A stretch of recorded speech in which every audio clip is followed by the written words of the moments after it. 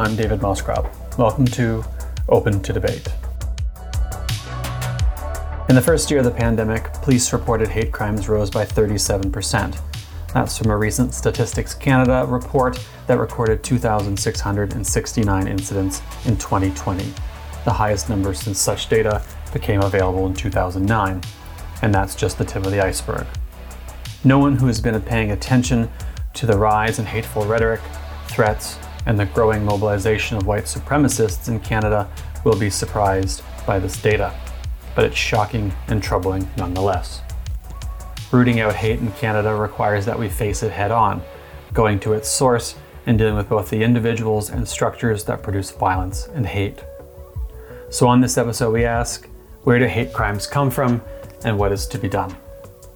My guest on this episode of Open to Debate is Mohammed Hashim, Executive Director of the Canadian Race Relations Foundation. Let's start with an assessment of where we are. So Stats Canada reported a 37% jump in police-reported hate crimes during the first year of the pandemic, over 2,600 incidents. Can you walk me through what this rise in hate crimes looks like? Who's being targeted? How is it being manifest in communities across the country?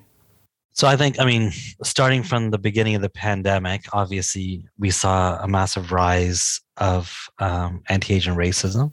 Mm-hmm. However, predominantly, the most targeted folks across this country are typically Black and Indigenous. But also the stat that you used around police-reported hate crimes is one that is not a fair one, in my opinion. Mm-hmm. Because police-reported hate crimes are only that, police-reported. When you look at Stats Canada's other reports in terms of general victimization, they were saying something like 230,000 hate incidences have happened across Canada, out of which maybe 130,000 of them were of violent nature, out of which 49,000 of them have been reported to the police. And yet, when we talk about actual police-reported hate incidences or crimes, that number goes to 2,000-3,000 every year. So the number itself is a skewed number because it's only what police receive. And then secondly, what police receive may not always be tagged as hate related. Right. So there's huge gaps in the entire system in terms of hate crimes reports and stats, but the general consensus around hate crimes and hate incidences is that it's massively underreported.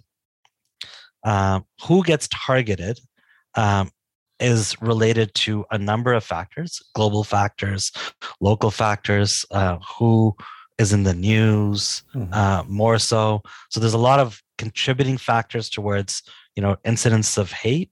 So obviously, as soon as you saw COVID jump up and it coming from Wuhan, you see Chinese Canadians and Asian Canadians becoming massive targets of hate crimes. And similarly, the Black and Indigenous communities have always been directly targeted by hate.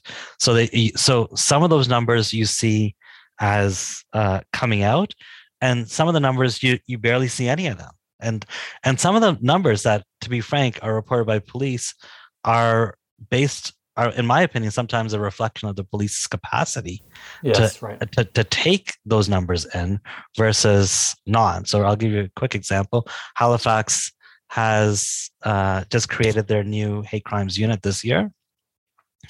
I think they're well over 100 hate incidences for this year alone, while last year was 50. But now they have a hate crimes investigator. They have a hate crimes unit that's looking at it. So is it that the number, is it that the level of hate has doubled over the last year? I don't know if that's the case. Yeah. But I know that the incidences being reported are significantly higher because there's greater awareness around hate within the police service as well. Do you get a sense that there are communities, parts of the country that at some point say, well, we don't trust the police in this community, or there's no point in reporting it in the first place because what's going to come of it? Nothing's going to come of it. Is there a sense that they've been let down by those folks? Oh yeah, right across the country. We hear that many, many, many times. Actually, in fact, last week I was in Winnipeg, and I'd say And I was doing a bit of a tour to different communities to find out, whether they. So I would ask that question. Do you encourage your community members to report hate crimes to the police? And I would say 7 out of 8 of them said we discourage people to do so. Actively discourage. Actively discourage people to do Okay. so. And that's because they felt that they wouldn't be believed. Right. And that, going to the police would re-traumatize the victim, and a sense of care provided to them, or the acquisition of justice was just so distant that that it wasn't worth it. Yeah. I mean, don't get me wrong. Like I also met with so there's lots of structural issues with both reporting, capacity to report, capacity to review and ingest, intake hate crimes. But I've met with the subunit of the hate crimes in Winnipeg as well, and there's lots of attempts to be able to do and improve the services there for sure. So I don't want to undermine that at all. But I think overall, what that reflects is not just in terms of how. I think that's how communities are feeling in terms of who will believe us. And I don't think generally, and when it comes down to hate, the police are one that people can feel an honest sense of understanding from. What does a better system look like? I mean, obviously, there, like you say, there are places where people think it doesn't matter, where in fact, not only does it not matter if you report, it might be worse than if you didn't. There's obviously lots of distrust of the police. We know that there's endemic xenophobia, racism, bigotry in police services, as there are in many institutions. What does a better system look like? Is it about saying, okay, well, we're going to continue to use police services, but we want to dedicate a unit that knows the community, that's trained in proper procedure? Is there a model that is better suited for this moment? So I currently co-chair a task force with the RCMP on creating national standards for hate crimes investigations. So the answer to that question is a very, very long one. You get all the time you want. Because honestly, I don't want to say that here's the best model, because I probably meet with the hate crimes units across this country literally every single week. Mm-hmm. So I see good things. I see bad things. I see people who are really trying to do better, people who are actually doing better, and it's like a big part of it. If I were to kind of draw the similarities across this country around who does it well, I think a lot of it, and this is why the system is so difficult to standardize, is because it comes down to the people who are investigating, right? The level of training of frontline officers to identify it and to flag it as hateful, the ability of communities to trust the police to acquire justice, so that relationship between different communities, and all of that has negative pressure. Yeah. Because obviously, there's much can be said around, how the trust gap exists between police and communities across Canada, particularly racialized communities, particularly the Indigenous and Black communities. Mm. So therefore, there's spillover of that distrust in terms of how hate crimes themselves are reported, or how the intake process is, if there's bias involved in that, and whether or not people will actually feel that going to the cops is an avenue that is actually going to do anything for them. Is cultural representation and presence in the police force, religious presence, et cetera, adequate, or is that even an avenue worth pursuing? I mean, do we want, is it better to have folks from those communities in the police force who understand those communities? Is it, I would assume that, as is often the case, there are people who just have no cultural, religious, historical connection to the spaces that they're existing in or investigating, which is a sort of academic way of saying there's too many white people who don't know what they're doing. In the hate crimes environment, I would say the majority of police officers that are involved in it are not white. Does that help? Is that huge? Yeah, because they can relate to people in a different way. They can, sometimes they can even speak languages. They have pre-existing relationships. But there's also there's huge differences. So I'll give you an example. Some hate crimes units are standalone on their own. So they operate as an independent unit. Some of them are part of major crimes units, which is like the speed counter of criminal investigations. The volume that's coming in that unit, typically across this country, is astronomical. So the clearing rate, or just the ability to kind of move through files with speed trumps care, in my opinion, sometimes. And I think hate crimes requires care. And some of them are actually some units are actually embedded within diversity and outreach, which give them an even deeper understanding. Obviously, there's differences between how investigations need to be held and for their own independence. So therefore, there has to be some walls created between different departments for the investigators to have a clear sense of neutrality. However, I honestly believe that having people from those communities investigate those things, such things, is a huge benefit, because they're looking at it more so. I don't want to say more so. I wouldn't say that. I wouldn't say more so, but I think that they bring their lived experiences to those to those jobs, and that's a benefit. Now, where's the hate coming from?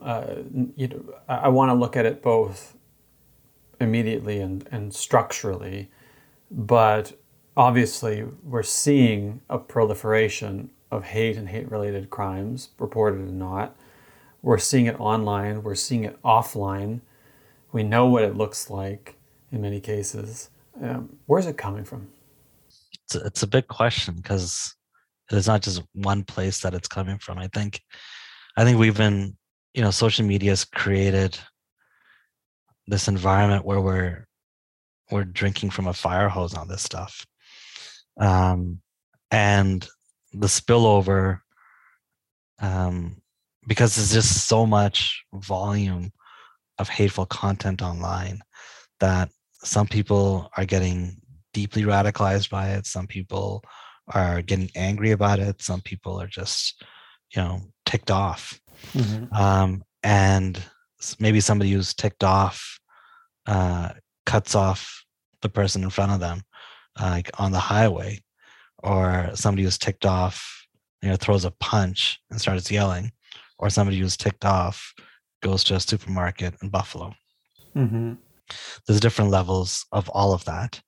And I think that, in my honest opinion, I think you have to stop the fire hose before you can start seeing what land has completely been gotten wet. To identify where to tackle it. Obviously, we know white supremacist movements are growing, are becoming more violent, are taking lives, and the mobility of those movements is what's really interesting. I was getting a briefing from the ideologically motivated violent extremism unit of the RCMP around where things are moving, And they said something that was astonishing to me. They're like, if you shut down one platform, it will literally take 20 minutes to recreate another platform of the same people. Because if there's news to say, well, Telegram is going to be shutting down hateful groups, and all of a sudden the group's like, oh, there's 96 other platforms, which are currently, I think there's 96 platforms in Canada for instant messaging and social media. They'll just hop over to another one. It's whack-a-mole, and it's constant whack-a-mole. Yeah. But also, sometimes you can't even do whack-a-mole. I know Germany, for example, that has online hate regulation, does not have Telegram responding to them. Yeah, so right. where each each social media company says, here's our representative to the nation, to the country. Here's who will be accountable to you. There's a representative that's assigned. Telegram has refused to name that representative.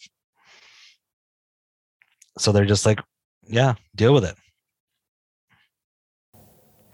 So, I mean, part of this then is this is a bit of a byway, so we don't have to go down it all the way, but part of it obviously is that we're dealing with companies that are often much more powerful than nation states, right? They don't need that country. They can dictate terms, they can ignore fines, et cetera, et cetera, et cetera, right? I mean, and what do you do about that? I mean, what do you do if Germany says, well, if Telegram says, well, we're not going to send somebody to Germany, or Facebook says, well, we're just going to operate in your country? What's the recourse? I mean, I don't know. Yeah, I don't know. I think that's definitely something that the federal government's looking at right now, with the online harms legislation that they're hoping to propose later on this fall. But it's something that, there's no perfect solution to this right now. But we all know, and we're all sick and tired of there being, sometimes, to be frank, like knowing that there's no perfect solution towards it, looking to create a perfect system almost feels like it's just getting their way to further later, and maybe not enough. And while the problem grows at a rate that's significantly larger than the resistance legislation could potentially bring in. Are there platforms who take it seriously? I mean, I'm extremely online. I'd like to say it's because of my job, but it's probably because of my personality. And when I see wretched stuff, I mean, I don't go hunting for it because that's not how I'm spending my time. Well, David, I'm sure you're getting it in your inbox every day. I do, but I mean, of course, and this is as a sort of like white middle class guy in Ottawa, right? So if anyone's ever getting a light touch compared to his colleagues, it's me. How much hate mail do you get? Out of curiosity. A lot. I mean, every time I write something, I get some. If it's around vaccines or Doug Ford or Pierre Poilievre or trucker convoys or drugs, it goes up, especially around Poilievre and Ford. And some of it gets nasty. During the convoy, it was dox threats and death threats. And it was like, well, what do you do? I remember having Julie Lalonde on here, and she gets just volumes and volumes of volumes. And she says, they don't do it. Nobody does anything, right? And it just makes me think, because when I see other people harassed on the internet, especially things that are hateful, I report it.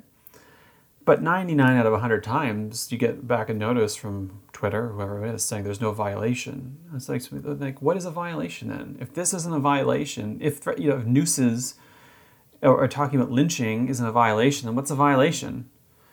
Right? And it makes me think that, it's obviously not being taken seriously by platforms. And where do you go? And it's funny because I will say, again, I recognize my positionality in this place. But I think you've hit the nail on the head there. Like the equation of what is permissible or not is a black box. Yeah. That nobody knows or has any accountability over. Yeah. That's what needs to change. Because at least if we knew collectively how those decisions are made, and that there's accountability around those decisions, then the system can start creating precedents, creating negative pressure, creating positive pressure to say, okay, here, if you know you're going to cross this line, you're going to get banned. So then don't do it. People, so there's a lot of evil people out there that walk those lines really, really carefully. But if those lines keep moving backwards versus right now where those lines don't exist at all, then at least the spread by which they can, that sees like their evil, like nastiness, reduces, because they have to be slightly better in more circumstances. So I think that, I think that right now, whatever solution is going to come forward needs to be able to have precisely what you said there, creating a set of accountability around what is and what isn't. And to be frank, I don't think it's going to be perfect. I think, we need to probably, in my honest opinion, be loose on this stuff to begin with, because what people are going to say, well, this is an impediment to my freedom of speech, which, to be honest, if you're talking about nooses and death threats, that's criminality. Let's take that off. That should be that should be taken off. And I think that at least let's start there, to take off what we know is absolutely abhorrently wrong. And then as we start doing that more and more and more and more, and doing it in a transparent way where people know that there are repercussions to doing stuff right now, then I think the system will then start getting better. Because right now there's zero recourse. Zero recourse. Yeah. No accountability, no recourse. And we have such a facile understanding of speech in this country too. Whenever I get into these discussions, one of the first things I say is, look, I support freedom of speech is important in a democracy, but speech isn't just words. Speech is an act. When you say something, you do something. And if the thing that you're doing is expressing an utterance that terrifies a person or a community or incites against them, then it's not speech anymore, it's violence. And words are weapons. And I get the sense that, the pushback is, well, I can just say whatever I want because of democracy. I'm like, well, if someone has to go and hide because of what you're saying, where are their democratic rights? If you've driven them away from spaces where they want to express themselves because your speech has become violent, how is that democratic? But it seems like there's all this hand-waving about any limitations would be inherently undemocratic, which to me is just so facile. Well, David, do you watch pornography on CBC at 8 o'clock in the or 4 o'clock in the afternoon? Are you? Is that a thing that exists? Is it CanCon? I don't know. What I'm saying is, CanCon? I don't know. What I'm saying is that there's limitations to what people can say and not do and not do in the public sphere, and to try to treat the internet as though it's this pure place of utter lawlessness is false, because many of us are living our lives quite a bit online. I've stopped, honestly. I just can't deal with the volume of just normal work information. That's right. Just day-to-day sensory input. But online, I've just been so turned off of it for so long that I feel it doesn't feel like I'm having productive conversations anymore. Yeah. And I'm curious what role, I want to get into the sort of structural determinants of that, because I'm curious what role politicians and members of the media play in facilitating or excusing this rise of hate. And we don't have to get into specific people, because it's not necessarily about specific people, but although in some cases it is about specific people. But, some of this is coming from the top down, no doubt. People are putting messages out into these spaces that are encouraging people and giving them space to come and say and do vile things. I mean, the U.S. and the sort of Trumpian politics is a good example of that, but it happens here too. I mean, to what extent do you think that journalists and folks in the media are complicit in the rise of hate? Uh, you know, uh, so journalists and politicians, this we have to separate those two. Because I think some quote unquote journalists um, will use their platforms for horrible stuff. Mm-hmm. And some politicians will do that too. I think people have figured out, obviously, that what moves, likes, shares, content is high engagement. High engagement comes from emotional reaction, anger, hope, pride, but a lot of anger. And if you're looking to build an audience, whether you're a journalist or whether you're a politician, the polarity of what you're saying like if it's higher, will likely go further. Even if it's people sending you horrible stuff, because there's but even if you're you're attracting negative attention, you're still attracting more attention.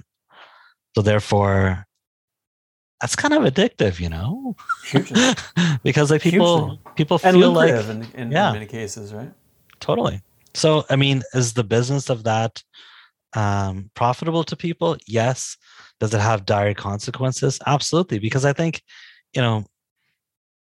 I honestly feel that there's just an ever growing deficit of trust in democracy and democratic values and human rights as a whole, which are premised on democratic values, and that's happening, a lot of it because of the polarity of politics.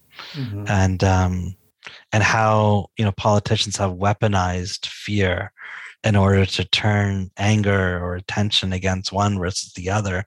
I would love a reality where race and identity were just never debated politically by anybody. You just take it off, you just take it right off from everybody. Okay, we see there's data clearly that's wrong, that's pointing towards systemic outcomes that have been disproportionately worse for this group versus that group. Okay, well, let's figure out how to fix it for this group or that group. Just making it neutral, where we're trying to fix things versus trying to paint the other as something to fear or somebody evil. Mm-hmm. But like you said, I mean, the incentives in the political space, in the media space, in the marketplace are to do the opposite of that, right? To sell out these groups and these folks, their well-being, their communities, for engagement, for a buck, to win. Especially in a world in which the goal for a lot of spaces isn't unity anymore. It's specifically to mobilize your side, and division is the point, right? Like you sort of said earlier, and that works. That seems so fundamentally embedded into our institutions now that it seems like it's hard to get that out. Well, I think division is to a certain degree on. So I mean, there's a good friend of mine. He's a conservative, and he's like, man, I wish we, 10 years down the line, we could be working on political campaigns. I can't work on any political campaigns for the next 3.5 years, nor do I plan to. After that, hopefully, ever. But back in the days when we were, we would say we wish we could just talk about economic policy. Yes. We could talk about social programs. He could talk about government over expenditure, and sure. I could talk about his greed. Yeah, that's right. Yeah, good old days. And we would not have our identity been either courted or distanced. Yes. And used as political fodder. Yeah. That's where I would love politics to go. Just calm down. Just calm down. Yeah, and it's funny because that not funny.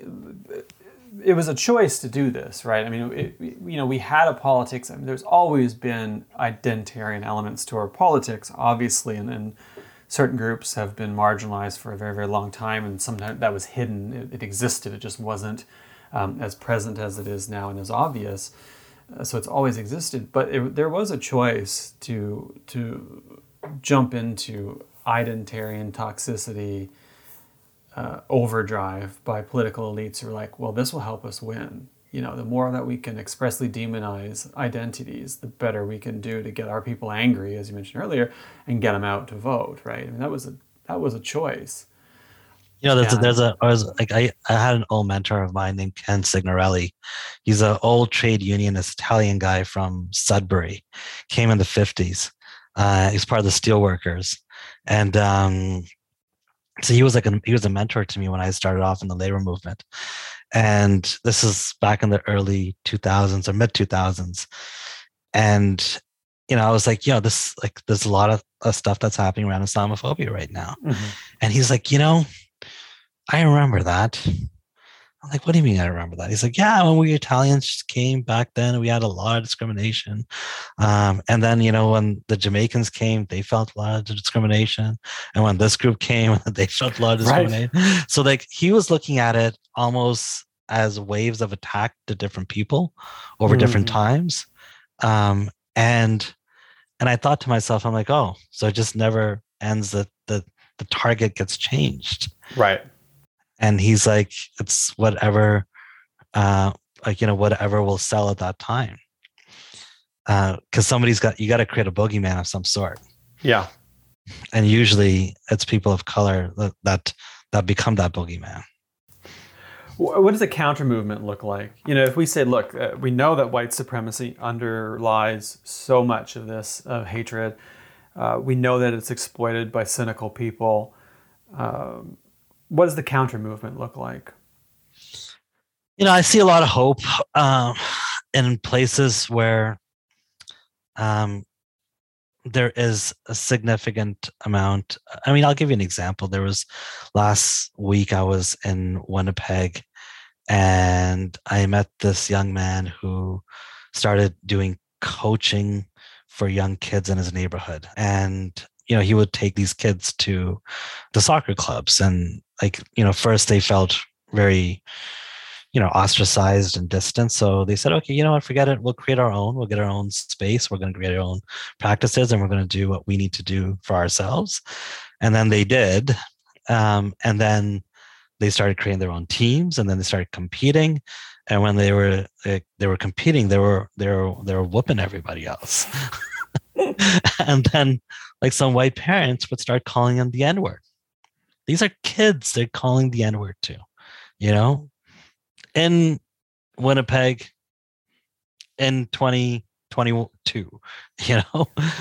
So these this group of folks came together and said, we're going to do something about it. And then they pushed to create a charter for all of sports or all sports organizations on anti-racism. They created training. They created metrics in terms of diversity. They created coaching incentives to diversify, and they've done incredible amounts of work. So my honest answer to you is what does a counter movement look like? I think the counter movement is very local. It's different approaches and it's 1,000 approaches in 1,000 different places. I think it's a sense of people, community groups being supported through their own incentives. I mean, their own initiatives. Sorry, and to be honest, once we start finding out one thing that works, and you start duplicating it across this country, and I don't think that solving this is going to be there's a silver bullet to any of it. I think that there's many approaches that many different communities are doing, and I got lots of hope. I deal with whenever I go on tour, I talk to people, and I feel insanely drained from having to hear the difficulties of their reality, but I also always leave with significant amounts of hope, because I think that as a nation here in Canada, though we have this angel complex of us not ever having done anything bad or can be bad, I think that angel complex, to be also frank, creates a sense of expectation to say we shouldn't be doing bad either. And I think that once people identify and understand to a greater degree, so there's lots of people who are calling out racism or who are talking about these things in new and interesting ways that, when the kids were discovered in Kamloops, we immediately after that, we did a poll with the Assembly of First Nations to say, to understand how shocked you were, or, what was the emotional reaction of the country. And it was massive, levels of the depth of understanding of what had happened before that was minimal. So the knowledge gap was huge, that this thing, all of a sudden, it just put into really stark reality, the genocide that Canada had committed through the residential school program and just relations with First Nations and Métis across this country. And that changed people's levels of expectations. So there's big things that need to happen where you see discoveries and people react to that in a real way. But then there's also lots of local things that need to happen for people to just be connected to their neighbors in a new and thoughtful way. In the last couple of minutes, I want to build that out. What does it look like to be an ally in that fight?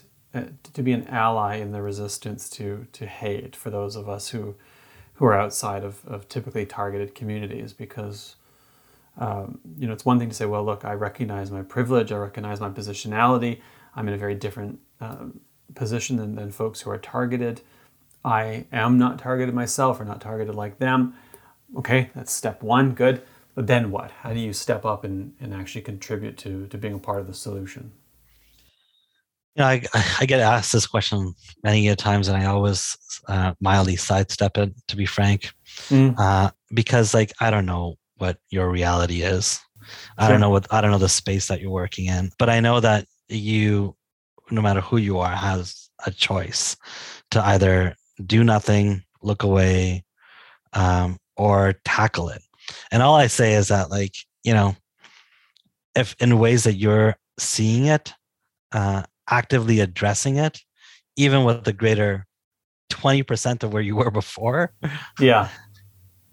is better than not doing anything at all.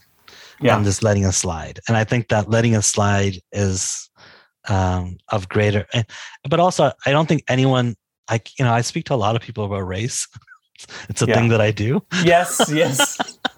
But I've heard that. And I've never met anybody who I've ever said wow, you really get everybody. Yeah, sure. So I think that, there's a sense of generosity we need to extend to another person, but I think it's about motivation to do something about it as well. And I think that people need to know that when they motivate themselves to do it, others around them feel safer because of such. And even if they don't hear about it directly from someone say, yeah, that really helped, them doing that, people stepping up and intervening, or taking an initiative, or moving a conversation forward, or extending the table, or pulling up another chair, or intentionally making sure that we have a voice that's not being heard included into the conversation. There's 1,000 ways one could do it, but they're just making sure that your intentions are meeting deeds and not just thoughts and prayers. Yeah. I was when you're just giving that answer, I was thinking about how, not only do we as people not know things, we don't know what we don't know, right? And that's the curse, is that, it's one thing to say, well, I don't know. It's okay, of course you don't know. There are things you don't know, but there are things you don't know that you don't know. And one of the things I've noticed that I've been trying to work on, it's for a very long time, is being receptive to people saying to you, here's why you've not done well here. Here's where you could do better. And which is sometimes hard to do because we don't like being told we're not great, right? We don't like being told, oh, hey, you missed this thing. I'm told all the time that I'm not doing great. So yeah. I'm used to it. So you're used to, okay, so you've developed that muscle. But, someone sent me a message recently, about the SpongeBob meme and the alternating caps, all caps, small text, to try to mock someone. And they're like, here's why that's ableist. And it had never crossed my mind that would be ableist, because I just didn't know what I didn't know. But then that person said to me, here's why, and here's some literature on it, privately in a message. They didn't come at me publicly. And I said, you know what, you're right. I didn't know that. I would have never thought of that. But now I know, and I'm going to stop. And I wonder to what degree, for so many of us, a huge part of that work is just being receptive to critique, listening to it, responding to it, and then doing better going forward. Because it can be hard to receive that stuff, those notes. Because your immediate action is to get your back up. Like, who are you to tell me what to do? It's like, oh yeah, you're a person in my community who wants better for themselves and others. That's who you are, right? Yeah, I mean, I also think that, I screw this up all the time too. So, but then you learn and get better, right? I try my best, honestly. I really do try my best. I try to go above and beyond, but you do though, right? We see it. I think a lot of people see it. Well, I think that you gotta take every, somebody's privately messaging you and saying, hey homie, come correct. Yeah. Not sure if you saw this, or even if you saw this, come correct, please. Yeah. And then that's clean. That's doing you a solid. Hugely. Yeah. It's like telling someone they've got spinach in their teeth, except for being an asshole. Yeah. I want to know when I'm an asshole because I want to do better. And again, sometimes you don't know, and it takes that person to say to you, and obviously in an ideal world, you're doing that work for yourself and you're figuring it out. But again, there's just sometimes you just don't know what you don't know, and someone, steps up and does it, which is why, for instance, the work that you and your organization do is so important, because it puts stuff on the radar that otherwise we might not know. And as soon as you know, then it's incumbent on you to, the public I'm talking now, I change. I also see that, this country is about to change significantly as well. There's lots of stuff that's coming down the pipeline as a country that I think will have massive implications. Just even from a public policy lens, BC has a new Anti-Racist Data Act. They're doing likely doing an Anti-Racist Act, as well as a Police Modernization Reform Act out in BC. Federally, there's Employment Equity Act revisions that are coming forward, online harms, combating hate, National Action Plan, online harms. Nova Scotia's done, I'm kind of skipping the middle, but Nova Scotia has done a full anti-racist act. But I can sit here and name every single province doing something going forward that is helpful to this country in terms of race. So from a public policy position, I feel that, we're never doing enough, but we're going in the right direction. What I find from a community perspective is that the impact of such is just not being felt. Mm-hmm. So people are saying, well, these are nice words and legislations that you're doing, but it's hard to have hope in that because my lived reality is still one that it's difficult to bear. And I think that, that's the difficult place that I have to live in terms of, hearing that reality and pushing for those changes. But overall, I feel optimistic in terms of how we're moving forward. And because if I don't have hope in this thing, then really, what am I actually doing it for? Yeah.